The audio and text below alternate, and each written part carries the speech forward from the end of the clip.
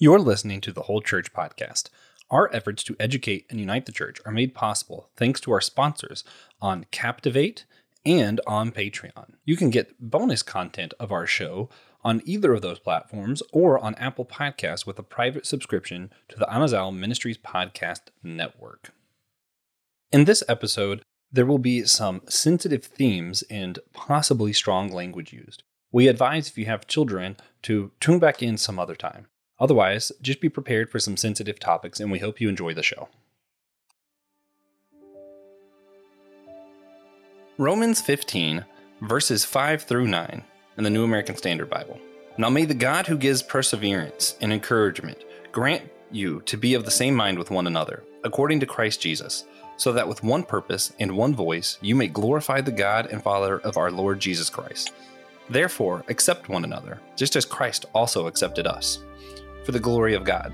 For I say that Christ has become a servant to the circumcision in behalf of the truth of God, to confirm the promises given to the fathers, and for the Gentiles to glorify God for his mercy. As it is written, therefore I will give praise to you among the Gentiles, and I will sing praises to your name. Here St. Paul explains salvation and the importance of Jesus in Romans. It's kind of what the whole letter of Romans is about. He writes that one implication of salvation should be unity with all Christ followers. The whole accepting one another stuff. Dr. Thomas J. Ord, how do you think this acceptance of one another that Paul mentions here is glorifying to God? It's actually a very difficult passage because I have mixed feelings on the call to unity. So often the unity card has been used to force people into submitting to having the correct beliefs, or claiming that somehow Christians are all on the same page, when the church I'm a part of, that's just not the case. So I have a hard time making sense of things, especially given the topic we're going to talk about today, the LGBTQ issues.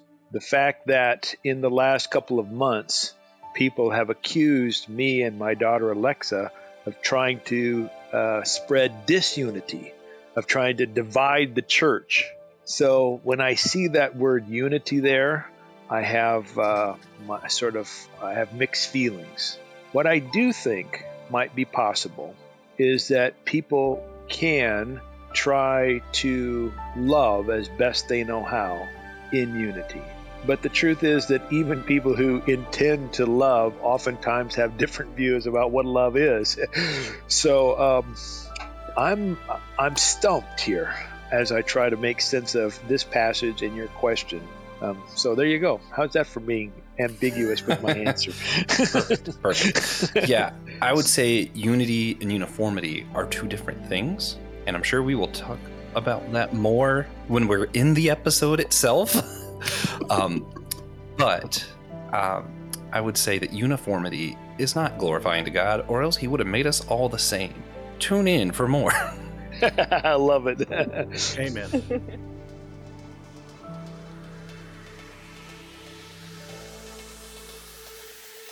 Hey guys, welcome to possibly your favorite church unity podcast with a very "Is Unity Okay" intro.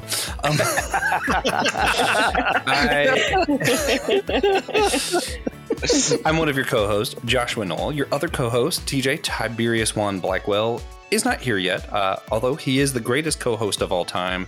Perhaps he thought the episode would be too great if he was here. Perhaps. No, not sure.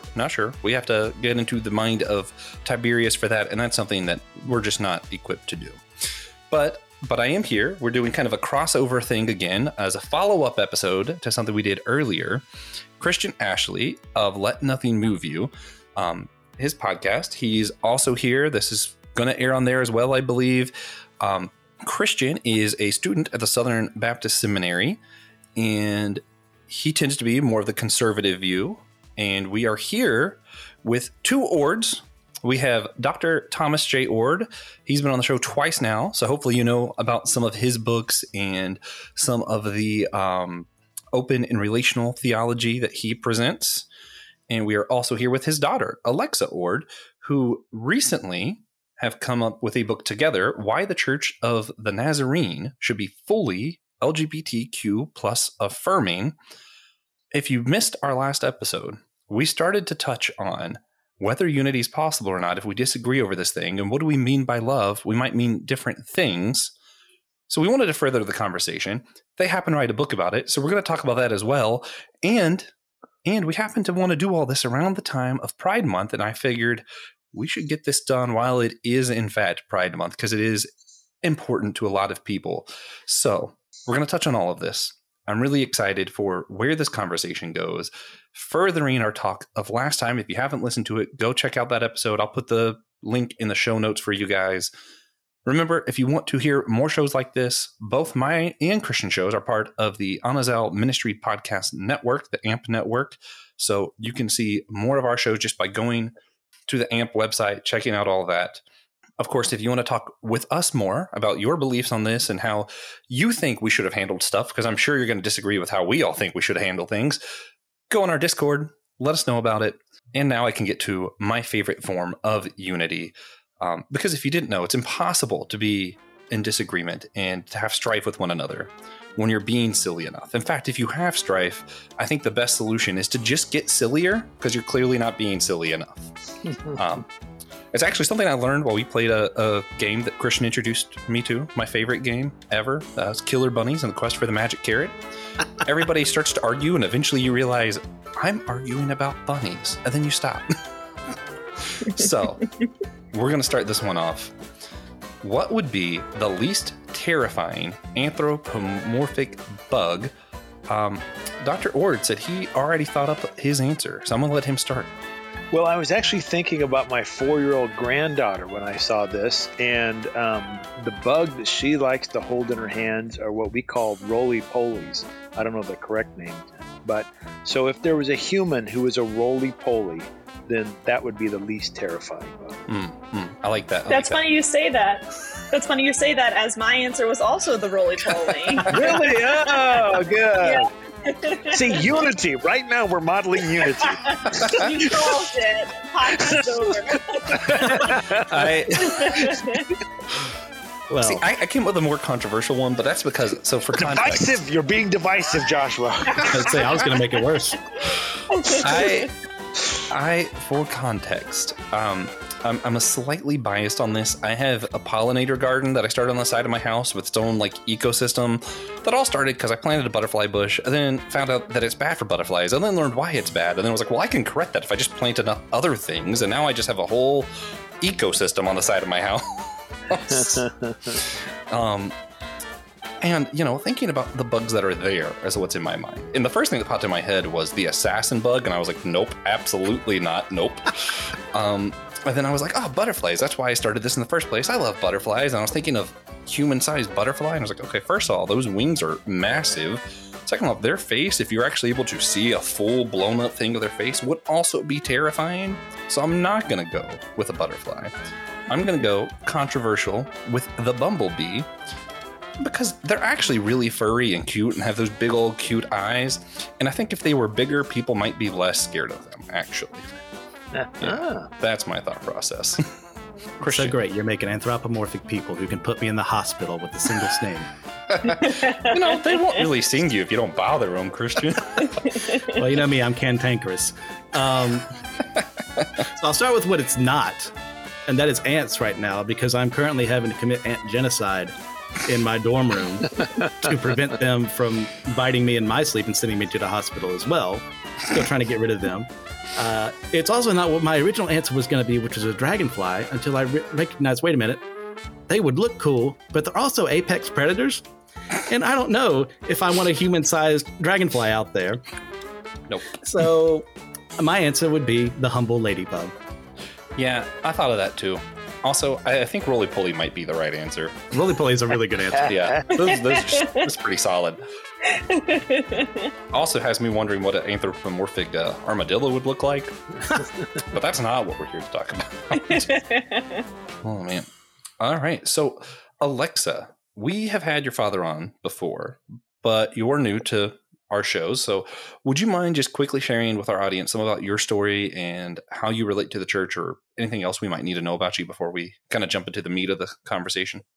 Sure. Well, I currently live in Brooklyn, although at this exact moment, I'm in Idaho visiting my family, which has been lovely. So I'm mere steps away from my dad.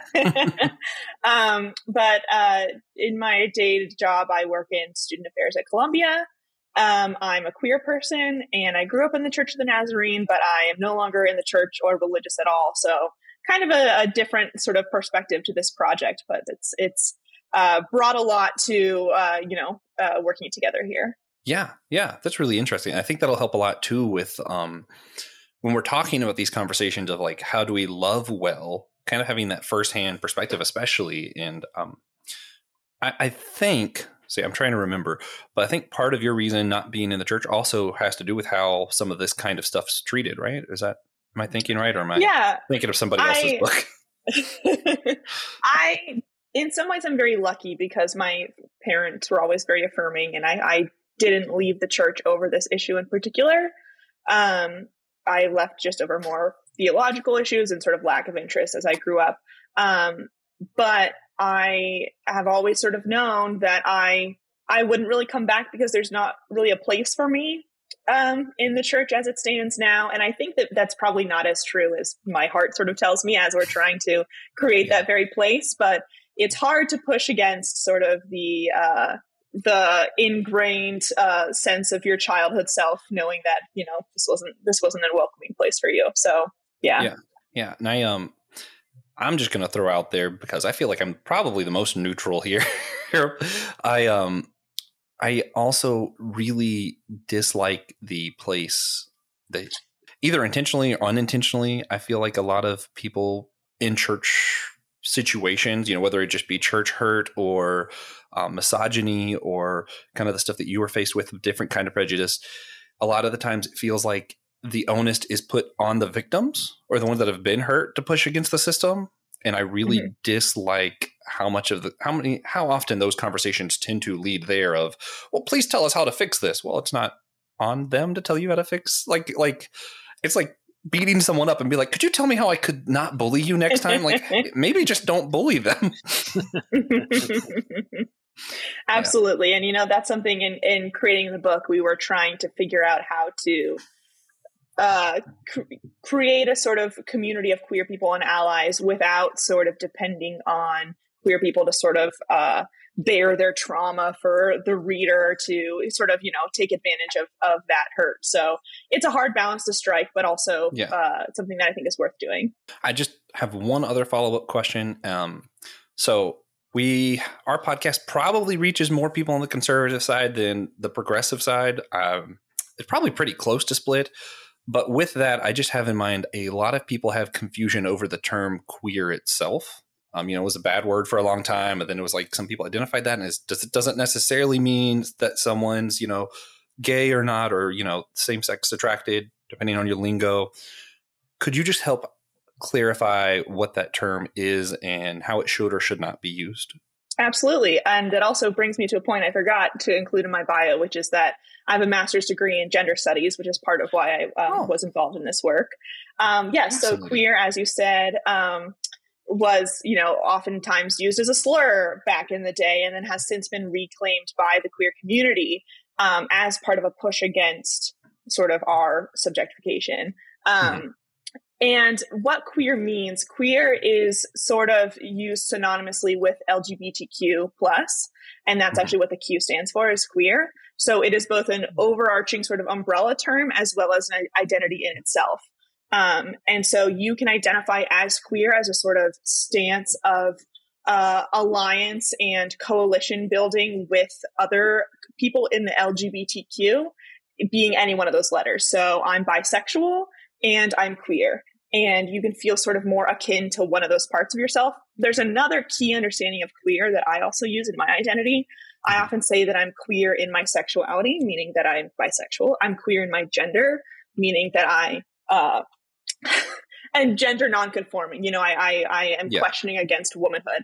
And also I'm queer in my politics. And that means that queerness has also sort of taken on this theoretical and political identity as sort of pushing against the grain, resisting power structures, and questioning sort of how patriarchy, et cetera, all of these things exist. So when you hear someone say that they're queer, You can assume that they are a member of the LGBTQ plus community. You can probably assume that they are thinking about some of these larger issues of power in queer spaces. And also you can assume that they want you to use the word queer for them too. It's okay.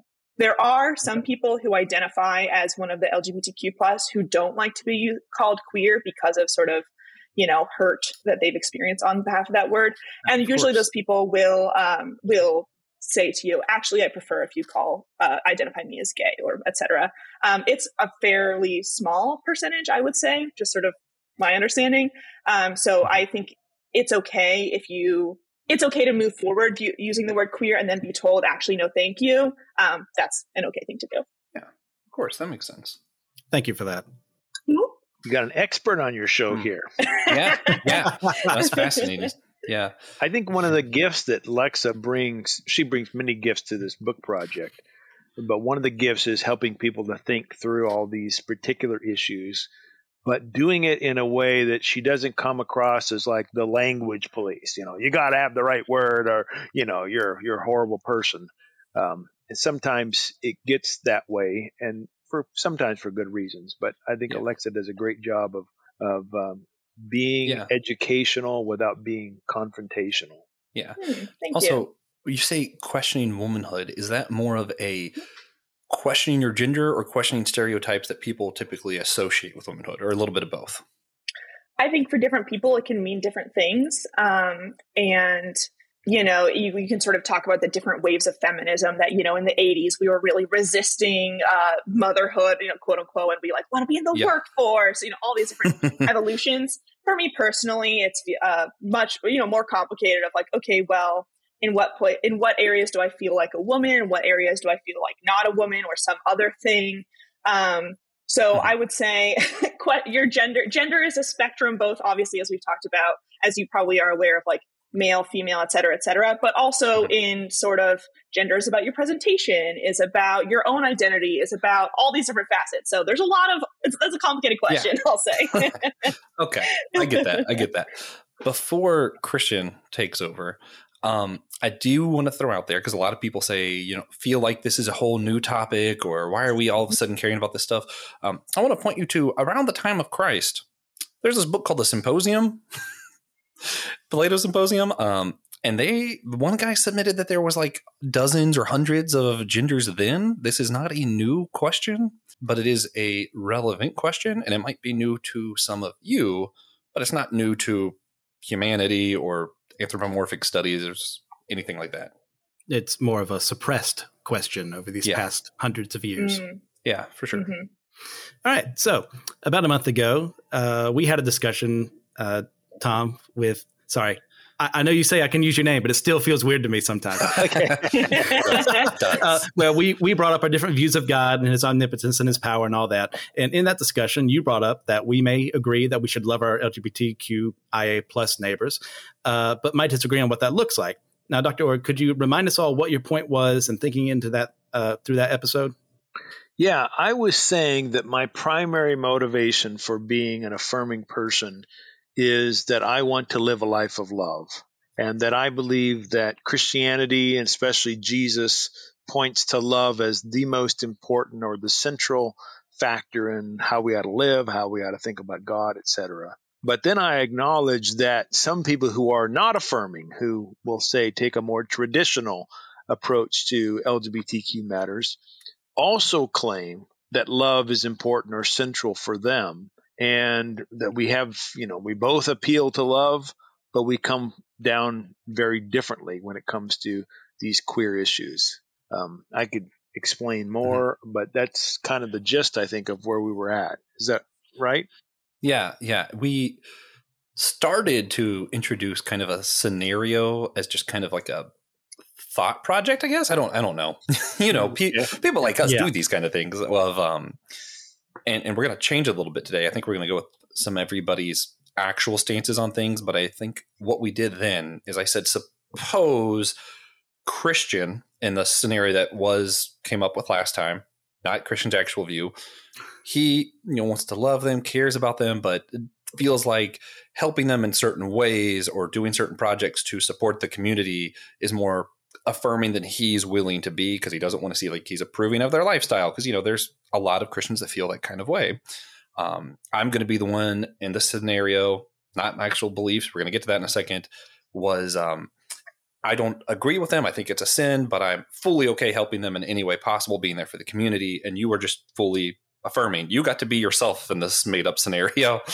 And I think we kind of worked through, what does unity look like if we're going to disagree, but still want to say that we're all Christians and care for each other as part of the same camp. And it was a hard question, so we couldn't address it fully in the end of an episode. Yeah. Yeah. So I think that's where we were at. And then very important thing that you brought up with all that. So let's go ahead and jump to the point there then. We'll start with Christian. Let's just go ahead. What is your stance? What are your beliefs when it comes to how Christians should or should not affirm people in the LGBTQ plus community?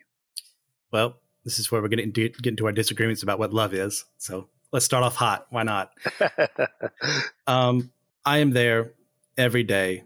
I am commanded by God to love everyone. There is no asterisk right next to that everyone. When it says all, it means all. When it says everyone, it means everyone. So I don't then get to say, well, you're doing this, therefore I get to cast you aside and say you're less than, you're worthless compared to these other people. They're still sinning, but it's not your sin. So I can't ever do that if I want to proclaim the love of Jesus Christ. I also can't, in that same regard, say it's okay what you're doing when God teaches a separate way of how things are supposed to be done within the confines of marriage. In the same way I wouldn't talk to someone who, who's having an affair and saying, hey, you can stay in ministry. That's fine. Or I could just, hey, you're living with your girlfriend. That's okay. You're doing what you're doing. God says that's fine, when he says the exact opposite. But then I can't just then throw that in someone's face and say, I hate you. I never want to understand you. You have no place here in this church. That is the exact opposite of what should ever be done in that scenario. So I guess as far as affirming goes, affirming that, we're all wrestling and struggling, and I can't look at you and say, well, I'm better than you because I'm struggling with this. That has no place in the gospel. Mm-hmm. So I'm assuming both of the orgs kind of have the same stance. You wrote a book on it. Do you guys want to answer first, or would you prefer me answer, then you go? Doesn't matter to me. Go ahead. Why don't you go next? Okay. I will say that I don't have too firm a stance on this thing. And I know that's infuriating to people on both sides. It's much like politics, where if you're in the middle, then you're definitely not my side, is what everybody thinks. I didn't vote Republican, so I might as well vote a Democrat. Or if I didn't vote Democrat, I might as well vote Republican. That's not actually how things work, guys. Anyway, for me, I think the Bible shows a lot of trajectory. You see that things are going more towards freedom, more towards people getting permission, more freedom in Christ, more love. There being less distinctions, less, Paul says there's no man nor female, but you also see there are still some things lingering. And I think the Bible shows a moral trajectory that's going closer towards freedom. I also do see where I think it is important biblically and just, studying humanity. I always think it's important that we don't just say, do whatever you want sexually or whatever else. I think it is important that we have some kind of standard, some kind of thing for ourselves, not to, I think the term is slut shame. I'm not trying that, but I am thinking through this whole, well, we know some things are actually healthier psychologically and physically healthier for people than some other things. I think it's important to think through that. I think that with any kind of physical relation you have with someone, there should be also commitment to that person. But I think there's a huge misconception with a lot of people in modern day churches of, okay, well, it's always been a piece of paper signed, turned into the government in a ring and all this other stuff. When, when Jesus and them were talking about it in the Roman times, the way you got married is you walked outside, threw someone's hand up and said, this is my wife now. Boom, done. There's a reason divorce was such a huge issue, because people just had to say, not mine anymore. That was the whole thing. There wasn't as much law wrapped up into it as what we have now. My grandparents, when they talked about, stuff not happening before marriage, they were also getting married at 13. It is a very different world when some of this stuff's being talked about. For me personally, I don't pretend to know the mind or heart of God. I tend to look more at the principles of the Bible and principles of tradition. And to me, I think the principle shows that we should lean towards freedom for people, but also should keep in mind that commitment is an important part of any relationship. What that looks like might differ from person to person. I don't think it's my spot to judge. And I think probably from person to person, it looks wildly different what that commitment is. So there's my wish-washy place. And just like Dr. Ord hates my ambiguity with the God stuff, I'm sure that's not the best answer either. But you know what, Tom, let's team up against Joshua. Yeah, there you go. That's the unity. Everyone against Joshua. Oh, man. So, Dr. Ord, I'll let you go ahead and start y'all's take on this. As far as being fully affirming, what does that look like? All right, I'll start, and then Alexa, if you'd like to add something, go for it. I think the word affirm here can mean different things. Affirm can mean that you recognize the intrinsic value of others. And I think that in his answer, Christian would say he's affirming in that sense. He's loving and affirming in the sense that he looks on people who are queer and finds them valuable, wants to treat them well. And of course, I'm in agreement with him on that. Another way to think about affirming that I think is different from what Christian said is to say that what you think a person does sexually is good, proper, beneficial, healthy. And in that sense, I think some queer sexual activity is healthy. I wouldn't say all, because I wouldn't say all straight or heterosexual activity. Sexual activity is healthy. So my position is not only do I think queer people have intrinsic value, dignity, self-worth, etc., which I'm going to guess we're probably all going to say that. I'm also want to say that queer people and their healthy relationships should be affirmed by Christians.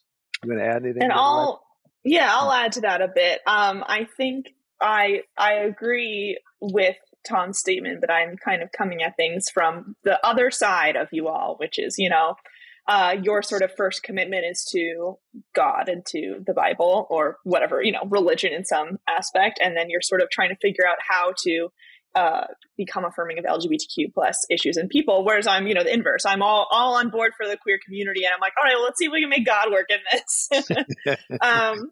And I think that sort of came into our conversation when Tom and I were writing the introduction together, and we sort of started to drill down on, okay, well, what do we mean by affirming? Like what Tom and Christian are saying about healthy relationship, and Tom and I actually disagree about that. And it comes, what I ended up sort of arriving at in that conversation is that I don't have a ton of skin in the game as far as how the church, like the church's own commitments, because I don't have those same commitments, And so if you guys want to decide that monogamous marriage is the thing for you, go to town. That's not my thing. If that's the thing that you think that God is committed to, okay, we can work with that. And let's see how this also allows your commitments include queer people. So I guess that's what I would say, that maybe of the Venn diagram, we're on the two separate halves of the circle, but we both meet in that middle. Yeah. Can I ask Alexa a question? Okay, yeah. It would be fair, though, to say, Alexa, wouldn't it, that there are you could imagine some queer sexual activities that you would reject.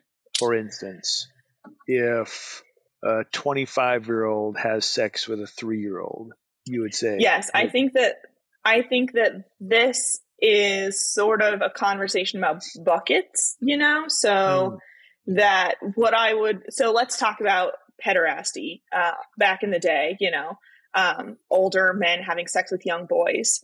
I think that the fact that those two people are of the same gender and the same sex is not what's wrong there. The thing that's wrong there is their age, So I think pedophilia is wrong regardless of the genders of the people involved.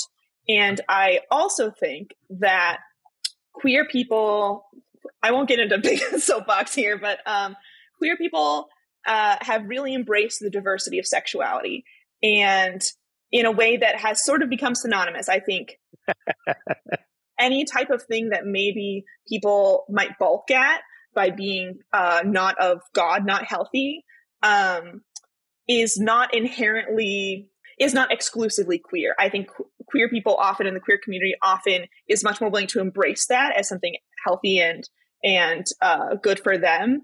But so maybe I want to pull apart here our correlations of the unhealthy sex that we imagine with the fact that we often associate them with queerness. Yeah, I think that's fair.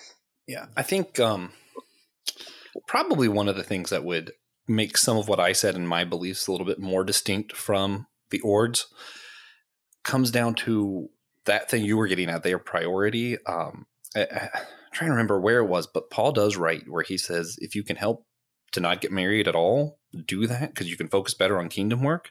I'm a huge component of that. Like in my mind, the thing that I care most about your relationship is it helping you promote things of God, of love, of helping your community, or is it distracting you and that's all you're focusing on? That's sort of where I care the most, if that makes sense. And I think I like that. Yeah. I'm glad you came out with that because I think Paul was really sucked when he said that. I think he was wrong.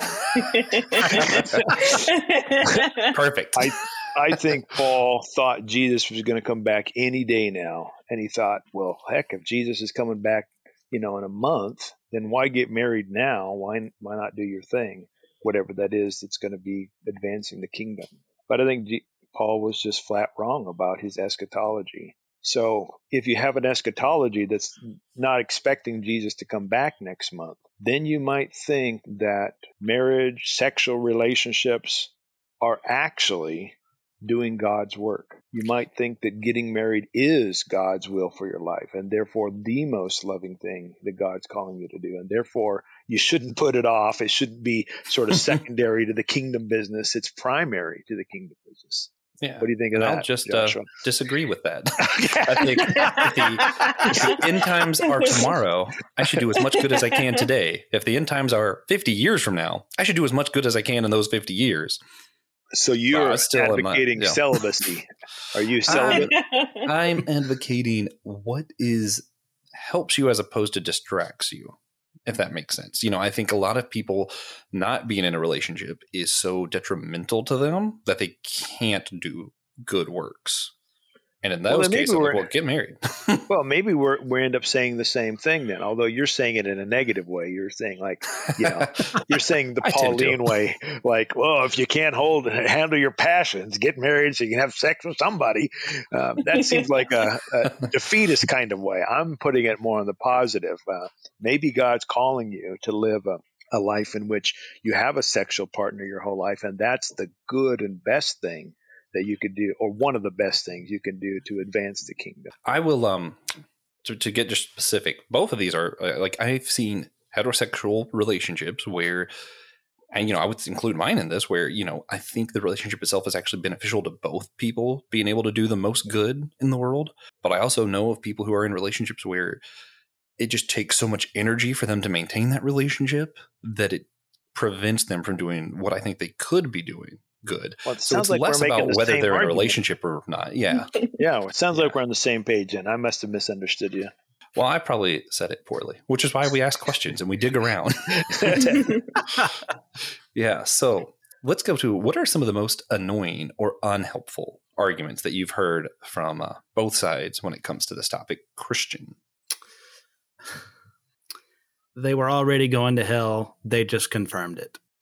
Oh, wow. I've never heard that one. That's a good one. Yeah, I've not heard that. That is pretty unpleasant. Thank God I never heard that at the church I attended. But I have met Christians out in the wild, the great wild of America, who have expressed opinions like that. And honestly, I was too flabbergasted to speak at first until I got a little angry and argued back with them. So it probably wasn't my most shining moment in that argument. But I think I was just so blown away by hearing that out loud. How could anyone ever say, I love Jesus and what he commands, and then say something like that? Baffles my mind. I'm going to say that's an abomination, or God hates that kind of conversations at all. I find really unhelpful. I also, on the flip side, I know that this is not what the slogan or the phrase means, but love is love at face value really bothers me, because it does get into some of like what Dr. Ord was bringing up earlier. Like, what about pedophilia? What about this other stuff? And I'm like, yeah, no, there are some times where love is bad. There's sometimes it's great. Sometimes it's bad. So it's like, I think in general on both sides, like, even, there for a while, there was the God hates fags thing that were out. And I'm like, I think I just hate when you try to summarize your view in a catchphrase, just in general. Although that last one was actually just bad. So it doesn't matter if you expanded. That one was still bad. But, in general, I don't like little gotcha statements, the clobber verses that people talk about, Adam and Eve, not Adam and Steve.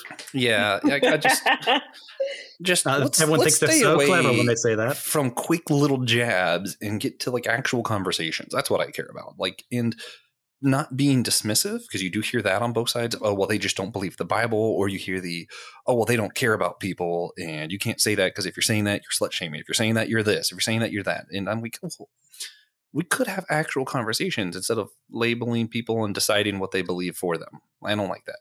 Those are usually my least favorite arguments. Alexa, you want to go? Sure. And this may be a bit of a hot take. I mean, I think a lot of the traditional stuff irks me, but it's just sort of run of the mill. I think the thing that most frustrates me is the idea of, you can be gay, just don't do it over here. Or why do you have to shove it in our faces? Why, like, you can be gay, just do it quietly and look like everybody else. And I think that is unfortunate, because to me, it really feels like a sort of, when your kid sort of obeys you, like following the letter of the law and not the spirit of the law, you know what I mean? That I think it really fails to encompass and really explore and embrace queer identity in all its multitudes, in those people who quote unquote look just like me and are gay, all the way to, drag queens or whatever we think is the extreme of sort of outward queer appearance. Yeah, I'm going to add to that one real quick, because this is just one of those things, like, this is my pet peeve. I bring it out a lot on our other podcast, Systematic Geekology. I hate the people who watch like the new Doctor Strange and stuff and get really aggravated because there was a same-sex kiss, but we're completely cool with Iron Man sleeping with everyone. Like, please tell me, even in your own reasoning, what? Like, even if I assume all your things are right, that makes no sense. Yeah. Sorry. Just pet peeve out of the way. Dr. Ord. Well, you guys have already picked up on some of my most annoying, so I'm gonna raise the stakes here in the conversation, raise the heat a little bit, and say one of the things I find most annoying is Christian's first argument, which is that he's trying to be loving by not being affirming. I find that one the most annoying, because it stands to reason, I suppose, given that I have the stance I have because I think it is an act of love. And to hear someone else say they have the opposite stance because they're trying to be loving, I just go, no. So, oh man, Christian, you want to respond to that? I mean, obviously, there's really no middle ground in that regard.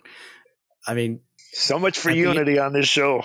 I know, right? And we're destroying it right here and now. I mean, it's in moments like this that I always remember. In fact, I just taught on it in Luke 17. It was, what was it exactly? If your brother, what is it? I think I have it right here. Yeah. If your brother sins, rebuke him. And if he repents, forgive him. And when I look at the law, when I look at the moral law, not the whole of the Old Testament law, the moral law we're supposed to follow, right and wrong. And I see that from Old Testament to New Testament, that hasn't changed. And the fact that this is what marriage is supposed to be. It is my cause in love to call out, no, you can't do that. Not because you're strange, not because you're different, but because it goes against what God has commanded for us. And God being who he is, well, I either line up with who he is or I don't. So I think I've got off track with my question, which was the original question. Well, so my mind's a little off. I have a follow-up to that. Go for it.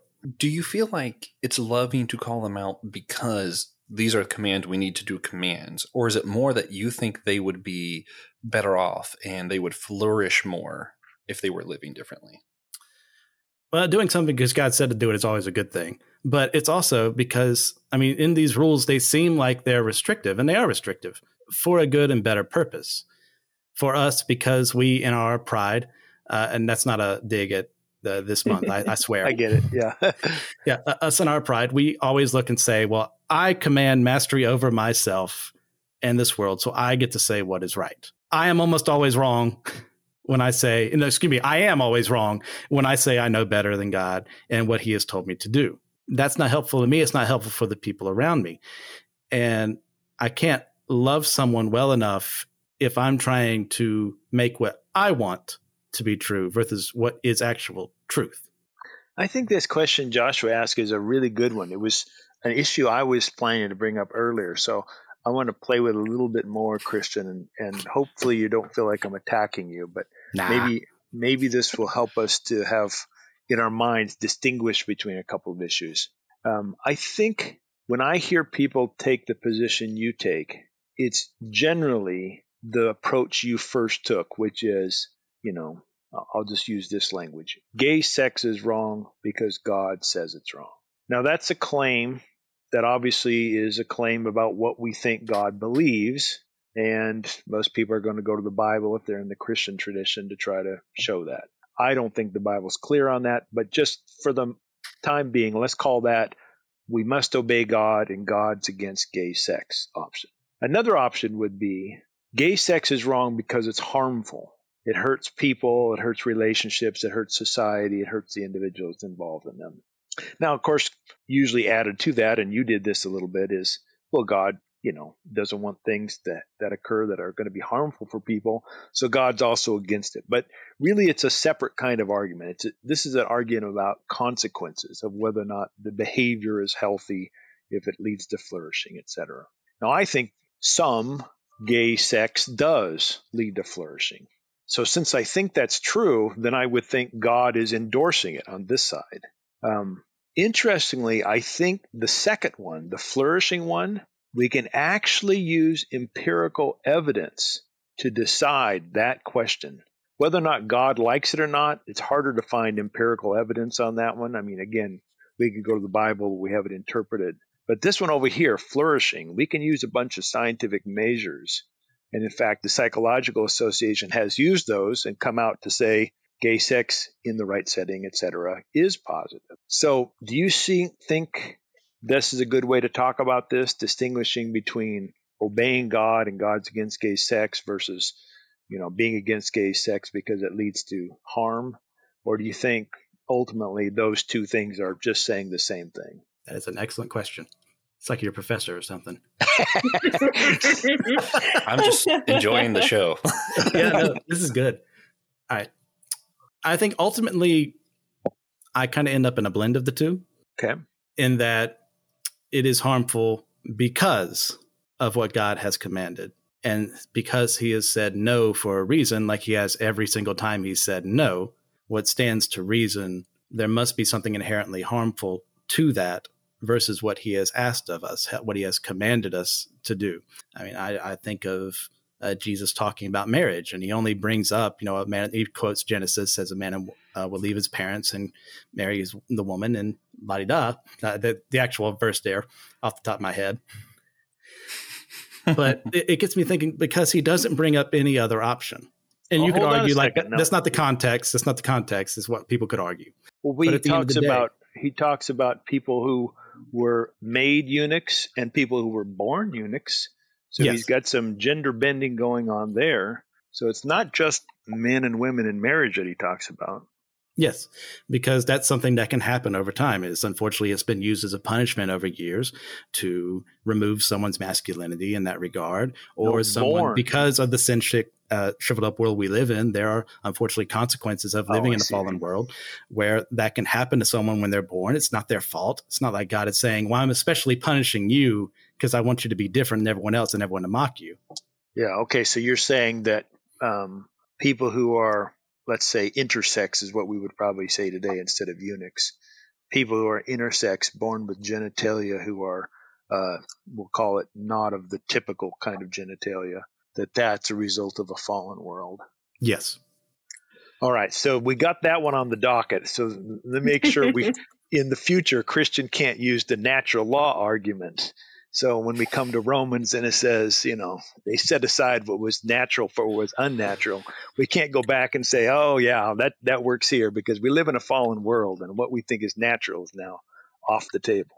Yeah. Also, the natural arguments, that's another one that just irritates me. I'm not going to get into it too much. But you see what I'm saying? You see what I'm saying here, right? Natural. Guys, if you want to scar yourselves, look up ducks mating rituals and how ducks mate. That's natural. No one's going to say that's okay. It's just not. Anyway. But you see the move I was doing there in the conversation? I was saying if you're going to play the fallen world card, then you can't play the natural law card. If you're going to play the natural law card, don't play the fallen world card. So you're playing the fallen world card on the questions of eunuchs, intersex. So when it comes to that Romans passage, don't play the natural. They set aside what was natural for what was unnatural, because we have got a fallen world, and who knows what's natural, man. Well, we know what's natural because of what is normally supposed to happen. But if it's a fallen world, how do we know what's normally supposed to happen? Majority. Whatever is in the majority is correct? As far as biologically, yes. So if that's the case, then... I'm sorry. Go ahead. My bad. No, I was just going to say, if that's the case, then whatever is in the majority at any particular time in history is the correct thing, which means that... Oh, you wouldn't say that. Absolutely not. So I was going to use the example of, 500 years ago, it was normal for people to be approximately 5 feet 5 inches tall. Now it's normal for people to be taller. Things have changed over time. So you'd have to probably make some sort of a claim about the change biologically being appropriate, natural, or a part of the fall. Perhaps I should explain what I mean by natural, as in very beginning, Adam, Eve, natural. And then after that, they didn't start off corrupted. After choosing to sin, that's when corruption enters humanity. I assume that's what you meant. Yeah. Yeah. So would you say then that when natural is used in Scripture, they're talking about Adam and Eve kind of natural? I'd have to look at the context. Yeah, that's a smart answer, because Paul uses the word natural in Romans, talking about sex, and then later on he says it's unnatural for men to have long hair. So that seems like it's a pretty cultural thing. At least most people today don't think men with long hair are unnatural. Yeah. So we've got some real problems figuring out what natural is. Yeah, we get to that English language screwing everything up again. Stupid language. I do want to put out, because we talked a few things. Another thing, which I'm curious where Christian stands on this, within the community of people who believe that same-sex relations are sin, they have what typically is called type point A, point B. I forget if they say type or point. It's the A-B part of the conversation, where some say the identity itself is sin. You cannot be born gay. And then there are those, particularly Gregory Coles has been on our show before, who believes himself to be born gay, but says acting on that is then the sin. So I'm Christian. If I'm throwing it to you, is the identity part what you would consider sin, or would you consider it the acting on? Which I know the Ords would say neither of those things. So this is really just for you question. Interesting. Because I would go ultimately the act itself would definitely 100% sinful. The identity would depend, because at the end of the day, it's like I was talking about earlier, of us deciding for ourselves what is right, who I'm supposed to be in this world, can sometimes lead into pride that causes us to fall away from God and do our own thing. So I think I would lean towards kind of yes, also yes. Yeah. It's interesting. Mention Gregory Cole's book. Also, look up both the books by Gregory Cole and then God and the Gay Christian by Matthew Vines. It's more of the progressive side, but it's good arguments for that side, I would say. But Gregory Cole does kind of do that side B kind of part of the conversation of he's born this way, identifies this way. And he takes a lot of my argument for why he thinks not acting on it of, God also asked the heterosexual to, do certain things, to deny themselves in certain ways. Everyone is supposed to deny themselves in some ways. he takes a little bit further than I would, but that is some of where I get my arguments. So I just thought it was worth bringing that up.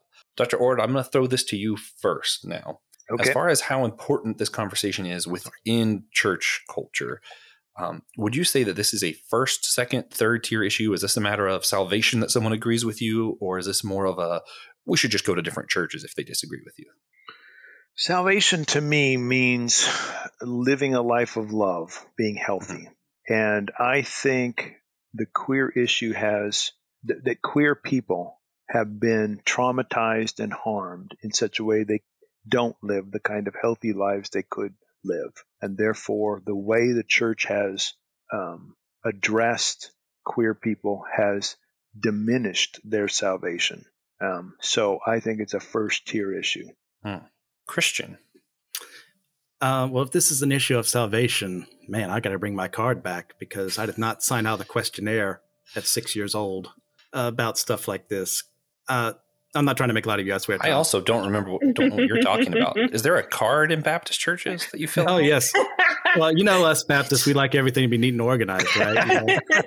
This is a first for me. I have not heard this one. Absolutely. There is no card. We're just joking, people. Okay. I mean, for me, it's probably a mix of 2 and 3. 2 and 3. Okay. Yeah. What's 3? What's 3? You can go to the same church and disagree.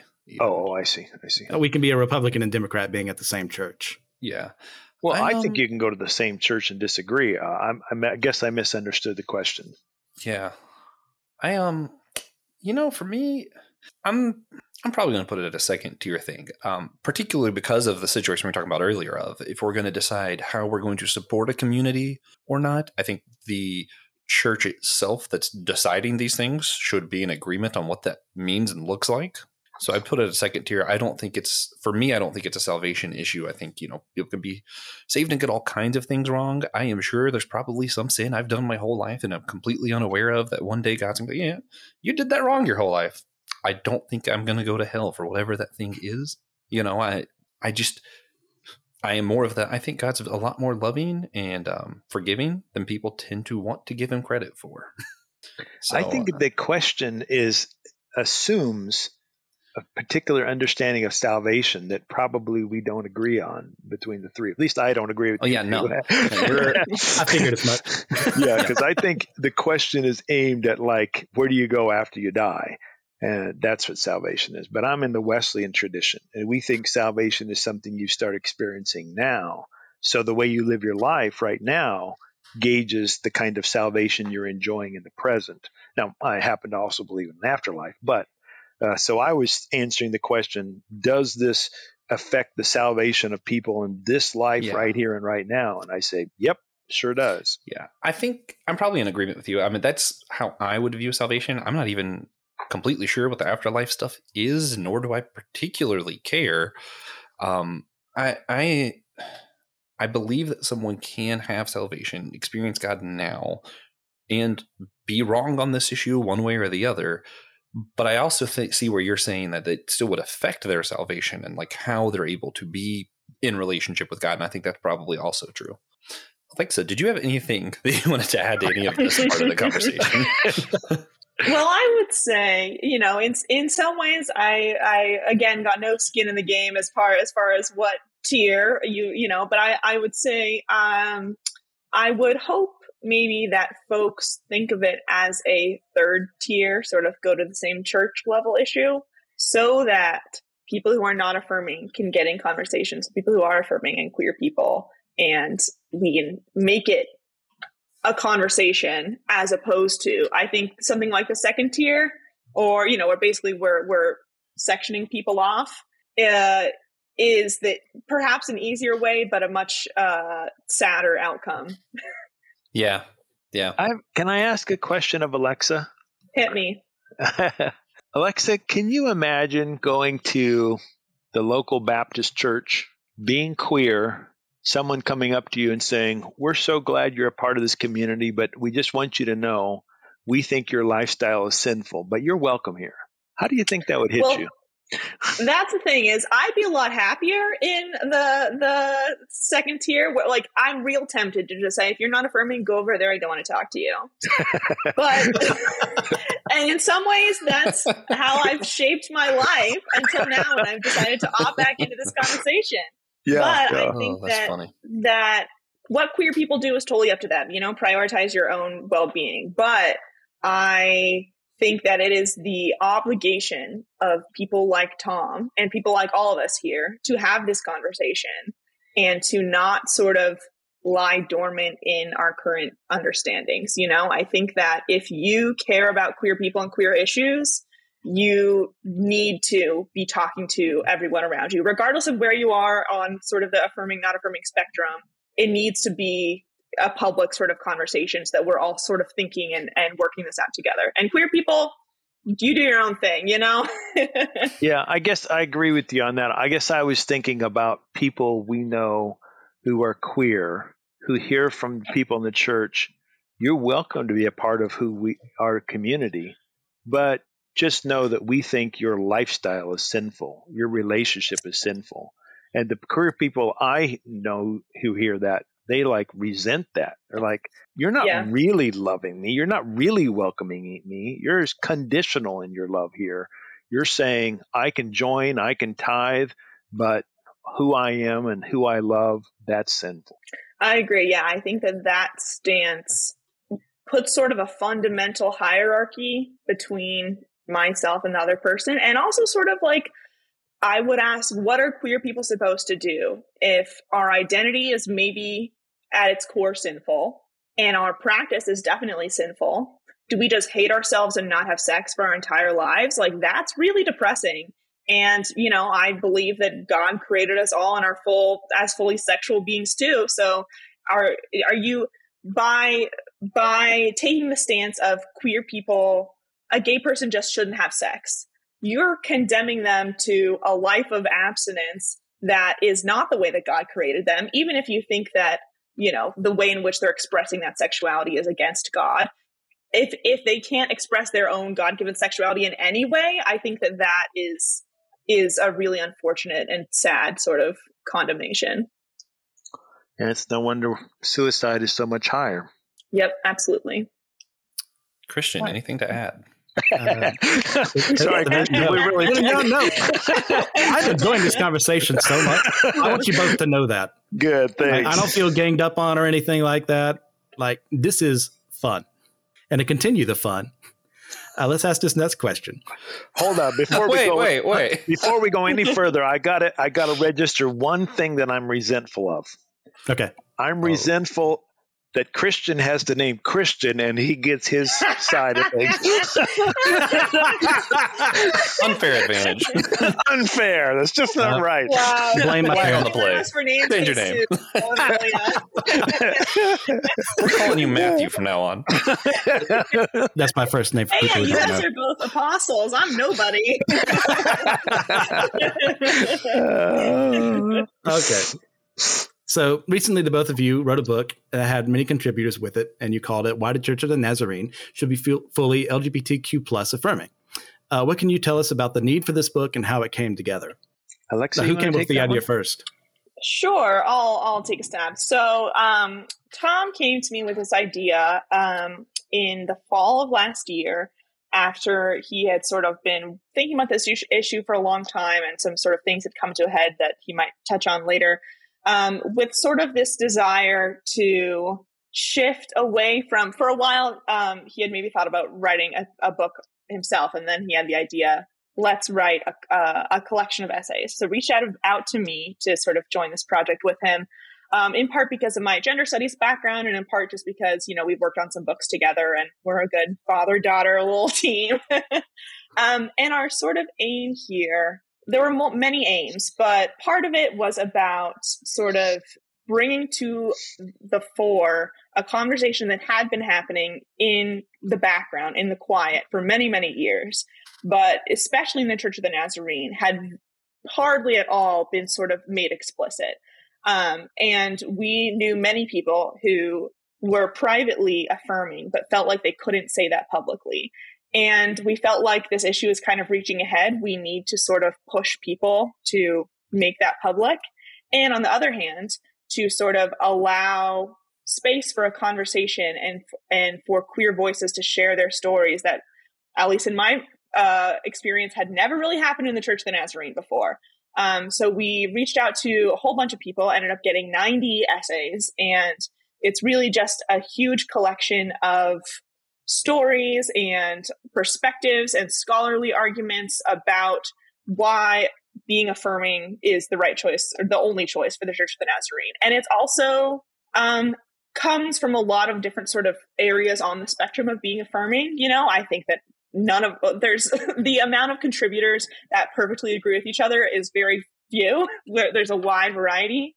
And so it allows for anyone who, maybe they haven't figured out their whole ideas yet, but they want to be affirming. There's a place, an entry point for them in this book to sort of hear the stories of queer people, think through these arguments, and take on that mantle of affirming.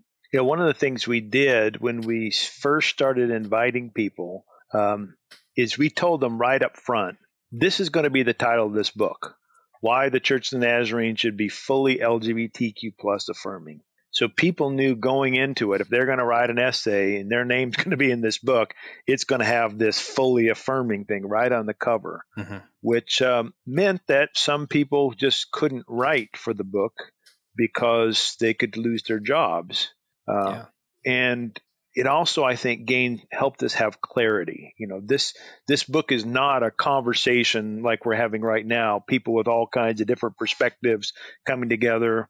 This is kind of more of a statement, an agenda, a movement. I don't know what the right word is, but it's sort of, this is a place where we think we ought to be. And these folks, in their own ways, which are pretty diverse and different degrees of endorsement of the affirming, but we're all saying we need to be affirming. Okay. So would you say that this book is primarily just for people in the Nazarene tradition, or you intend it for a more global denominational audience? I think that there very little in this book, except for, I would say, maybe some of the scholarly perspectives, is Nazarene specific. I think anybody, regardless of denomination or religion, could and should read this book. But I also think that it is really valuable to have a denomination-specific book, because so many of the essays talk about, I'm a third, fourth generation Nazarene. I went to the Nazarene universities, sort of like trotting out their Nazarene credentials, saying, you know me, I am in your community. This is not some other person across the world, reading some narrative of someone you don't know. This is incredibly personal to our denomination. So I think it's valuable for everyone to read it. But I mean, we've had multiple other denominations, people in other denominations reach out to us wanting to do a similar book for their own. And we say to them, it's not redundant. It's absolutely necessary in those spaces too, because then you can share your own specific reasons and experiences. Okay. So, Tom, do you have anything you want to add to that? No, she covered it well. All right. Well, it's almost like you two wrote the book on it. All right. Last question for this part. What are your biggest dreams with this project, and what do you hope comes from the work that you've done with it? Maybe I'll start this one, Alexa. I mean, obviously, the biggest dream is that the Church of the Nazarene would change its views and become fully affirming. We don't expect that to happen, very soon. We think it's going to be a conversation. If the polling that we've seen is correct, the majority in the denomination don't think like we do. However, if that same polling is correct, the majority of young people in the denomination do think like we do. So we've got the long game in mind, and we think eventually the kind of things we're proposing will be accepted, and the denomination will become fully affirming. In the short run, we wanted to influence the conversations that are currently happening at the district and national level or international level, and we've been successful in that. We wanted to encourage queer people to come forward and share their stories. We wanted to encourage allies to be bolder in their being allies, allyship, whatever that word is there. And we wanted to make people aware that the arguments in favor of LGBTQ plus affirming, especially biblical arguments, are far stronger than most people realize. So those were some of our dreams and hopes. Alexa, would you want to add anything else? Sure, yeah. I have a dream for this book that I think, let me, for all maybe ill-intentioned listeners out there, I'll be very explicit. These are my dreams, and Tom definitely disagrees with me on some of this. I really hope that this book is the start of a conversation about that. This starts more conversations about other types of identities that maybe we don't talk about in the book and are not sort of part of the conversation anyway, that Tom and I disagree on, that, are sort of not publicly discussed. I think that I would love to do, not a literal part 2, but I think the church needs to talk about polyamory, casual sex, masturbation. We do talk about intersex issues and trans issues some, but I think we could talk a lot more about gender expression. I think all of those issues are, it's a slippery slope, and I personally am willing to slide down that slippery slope. I think that those are the realities of human life, and I think the church needs to wrestle with them in the way that I land currently. Maybe not everybody agrees with, but I hope that we can continue that conversation. Okay. So as much as you're both comfortable talking about, can you go through those disagreements with us here? What you want to say? Because, that's something you might not want to say on there. I think of the ones I listed, I think Tom and I are on the same page about masturbation and intersex and trans issues, and are probably on different pages about polyamory and casual sex. Do you agree with that, Dan? Yeah. She's more optimistic about polyamory than I am, and casual sex. Yeah. Okay. Now, was that cause any issues with the writing? Because I'm a writer as well, Alexa. I don't know if that's been brought up before, but collaborative projects, it kind of gets in the way sometimes. Did that cause a lot of friction at some point in time? Was something that you had disagreements? We all came back and hugged each other at the end? There's definitely no friction, but I think that there's a pretty concrete sort of example we can talk about, which is that in our first draft of the introduction, Tom used the word promiscuity to talk about unhealthy sexual behavior. And personally, I didn't want to peg promiscuity. Number one, I think promiscuous feels much to me the way that homosexuality can sort of feel outdated. To me, it feels that sort of outdated way to talk about casual sex or multiple sexual partners, but also is a thing that we disagree on. And how we sort of, once we sort of got into the conversation of what are we actually trying to pin down here on what's not healthy, or what do we think of as not healthy, and how can we both sign off on this introduction in a way that we feel good about it, is I think that I personally define healthy sex as something that is about community and care and relationality, which I think Tom would agree on. Yeah. But maybe what that looks like is a little bit different. And personally, I think you can have that community and care and relationality in casual sexual relationships. I don't think that Tom probably would disagree with that. But by removing that word promiscuity and sort of drilling down to what are we actually trying to get at here, I think we arrived at a place where we both felt really positive. She said it well. Yep. All right. Anything you want to add to that, Tom? No, I think she said it well. For me, it's all about what's healthy. And I admit that deciding what healthy is not always easy, and people can have different opinions.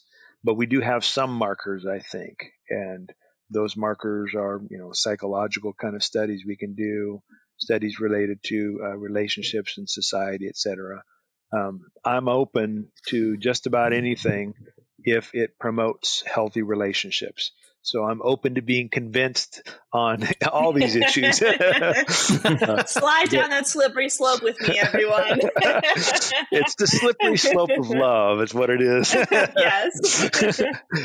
But, we joke about the slippery slope argument. I think it's a really important one to talk about, because when I hear people who are opposed to the kinds of things Alexa and I are saying in this book, they'll say, well, if you give them this inch, they're going to take a mile. It's a slippery slope to whatever, sex with cats.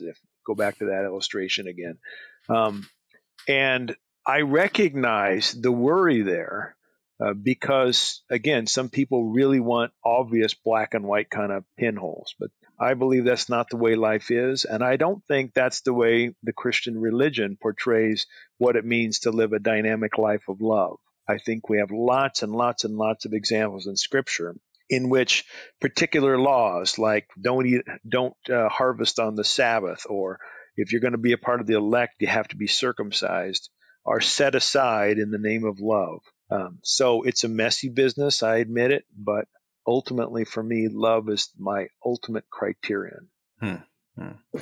Alexa, did you have anything to add to what Dr. Ord just said?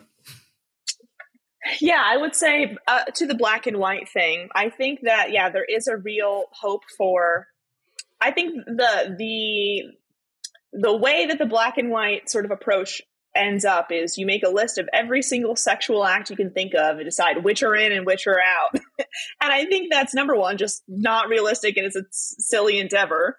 But also I think it has a real stagnant approach to humanity. I think we're always evolving. Our relationships are always changing. Never underestimate the creativity of sex. I feel like we're going to be coming up with new things left and right. And I feel what we need less is, sort of a listing of this is okay, this is not okay, this is, of God or not. And more, a lens through which to approach these issues. And I think personally, in 20 years, we'll all be embracing polyamory as a part of God's creation too. But that's just my prediction, and we'll see if I'm wrong. I think Keith Sherlin, I believe it is, we've had on the show, and is working on a project just about that. Because, there's a lot of issues Christian missionaries run into over countries dealing with this. They've never even thought of the topic. And if you look at the Old Testament, it's kind of weird that we've never thought of the topic because it seems pretty prevalent. But that might be another one for another time. It's a big question. Absolutely love it. Yeah, because as soon as you condemn all polyamory, you're saying David went to hell, and a lot of Christians aren't okay saying that. So that's a fun one. Man, yeah. Christian, did you have any final notes on anything that you wanted to throw out there? No. This has been, like last time, really engaging and a lot of fun, really challenging, and I enjoy being challenged. I don't want to ever live in an echo chamber, so I'm all for stuff like this. Yeah, hearing everyone's take on the tier stuff really, I think that kind of helped me, especially just kind of getting to that part of the conversation of like salvation, and we might mean different things about that, and what do we mean by something affecting our salvation or not. I think I would really like to further that conversation one day, but put a pin in it. Let everyone know that I want to do that. Let it linger. For now, we're going to do Dr. Ord's least favorite segment. Actually, before we do that, can I say a little bit about that tier thing? Another thing about the tier stuff? Yeah. A little over a year ago, when I was going through having to answer questions before a group of people to decide whether or not I was going to be disciplined, I met with a leader after that event, and the conversation led me to believe that this leader regarded the queer issues as just kind of question of being politically correct, just kind of secondary, third, whatever, just kind of down, the real heart of the matter is where people go to heaven. He didn't actually say this, but I got the sense that that's what really we should be focusing on. And this queer stuff, it only affects roughly 5% of the population, if the Pew studies are correct. And I realized not only that my view of salvation was different, but also that these issues I thought were not only important for queer people who have been traumatized and harmed, but also important for straight people to follow Jesus' command to love the least of these, if we mean by least of these those in society who are marginalized, and that we really would not be doing well if we thought of this issue as kind of take it or leave it, or just for people who are interested in weird and odd kinds of topics.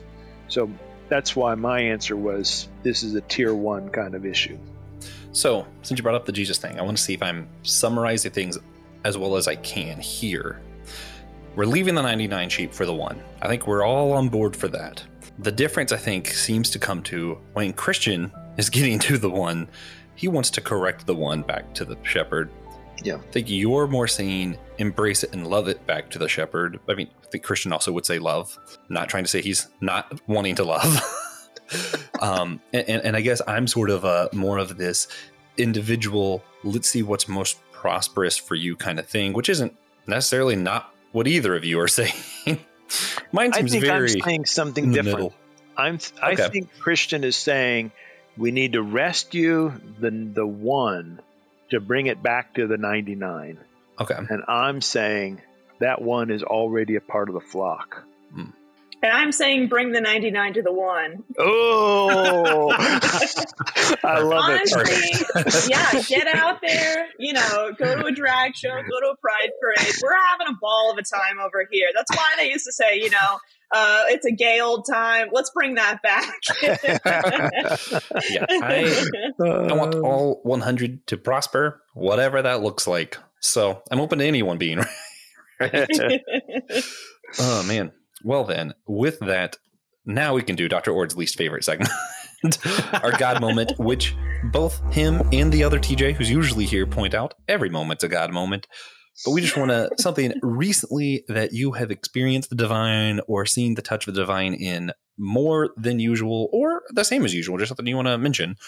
I will start first. I actually forgot the name of the guy, but it's Noah something. And there is a song that is Growing Sideways is the name of the song. It's Noah Khan. There we are. I should know that. Khan, right? Revenge of Khan. But yeah, Growing Sideways, very beautiful song I was listening to earlier. And he just kind of talks about how it seems like everybody else is growing forward and he's growing sideways, and reminded me of all the times that I've only been able to go forward because I kind of did a sideways growth kind of moment, of a changing my belief here. I didn't go forward anyway. I just changed a little bit. It went to the side one way or the other. And I think that's allowed me a lot of times to grow forward and progress, if you will, as a human. So I'm just that moment, which is kind of reminding me and just kind of looking forward to the next time that I grow sideways so that I can go forward, and just appreciating those moments. Christian, you want to go next? Sure. I feel like all I do whenever this comes up is speak on the progress of little niece or nephew that hasn't come yet. And we still don't know the gender of the baby because they're being difficult, and I love them anyways. So right now I just received some of the last ultrasounds they're going to have. My mom sent those pictures to me.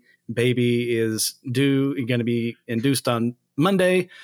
I am so ready to hold that little sucker in my arms and shower all the love and affection in the world on them. Regardless, boy, girl, I'm on team niece, but I'm open to being wrong. I'm open to loving them either way. So that's a big one, of course, because I cheat on here and do more than one, as per usual. I would also bring up a smaller moment. Someone just asked me the other day if they could pray for me. And that's like, that happens every now and then, but it hit me. It's like, they legitimately care about me. God has put me on their heart. And I need that. I need more people like that. And I need to be that person. Good stuff. Good stuff. Alexa, have you seen the divine in anything recently? Yeah, when I saw this question was coming up, I was really stumped as someone who doesn't believe in God per se. But I tried to reword it a little bit for you. Yes, exactly. I appreciate that. I think if I think about the divine as sort of what I talked about before about community and care and relationality, it's been really such an honor to do these podcasts with my dad, even just beyond the book. We did one the other day that just, I was reflecting on, as all children do. When I was in college, I remember feeling like my parents just don't get me. I have my whole other life. Yeah. Like they don't even know the real me. And just doing that podcast and all these podcasts, it's been really great to feel like my dad and I, we get each other. We're a team, and I think that's really, really great. Yeah. Well, that was my God moment right there, having my daughter talk. So you could say ditto. Yeah. That's great. Yeah. That's great. All right. Well, before we wrap up, again, I'm going to go through a quick list of things. If you want a view closer to Christians to read about, Kevin DeYoung does write What the Bible Really Teaches About Homosexuality. I think that's a good one from his side that doesn't come off too hate speeched. Again, let me register my worry. When you said closer to Christians, I thought you meant closer to the Christian. Unfair advantage again. What can I say? More what I'd say like middle. We're talking about the side B. I mentioned Gregory Coles. I'll look up his writings. Matthew Vines, again, is more progressive side, closer to the Ord's, as well as the Ord's own book, Why the Nazarene Church Should Be Fully LGBTQ plus Affirming. Check all those out. Get a full perspective of these conversations and think for yourself. I'm a big fan of that. And with that, if you enjoyed this episode, thought it was interesting, and want to talk about it with a friend, then share it with a friend or an enemy or a cousin, preferably a cousin. We like cousins around here. Jump on Discord if you want to have more conversations with me and TJ, who's not here right now, to hear what he thinks about this episode. Of course, you can hear other shows like ours and TJ and Christians. The Anazal Ministries Podcast Network website is in the show notes. We hope you enjoyed this episode. Come back next week. We're going to be interviewing some other people from the Systematic Geekology, our other podcast, who are from all kinds of different traditions and beliefs, and just talk about what it's like working together when you don't always agree. Then we're going to be interviewing Caitlin Chess about her newest book, The Ballot in the Bible, How the Scripture Has Been Used and Abused in American Politics, and where we go from here. And of course, finally, at the end of season 1, Francis Chan, who is currently unaware of it, will be joining us. One day someone will tell him, and he'll just show up and be like, man, you've had a lot of people who criticized me on here. And we'll be like, yeah, you want to talk about it? And then he will. It'll be great. Come on in, Francis. All right. Thanks, everybody, for listening.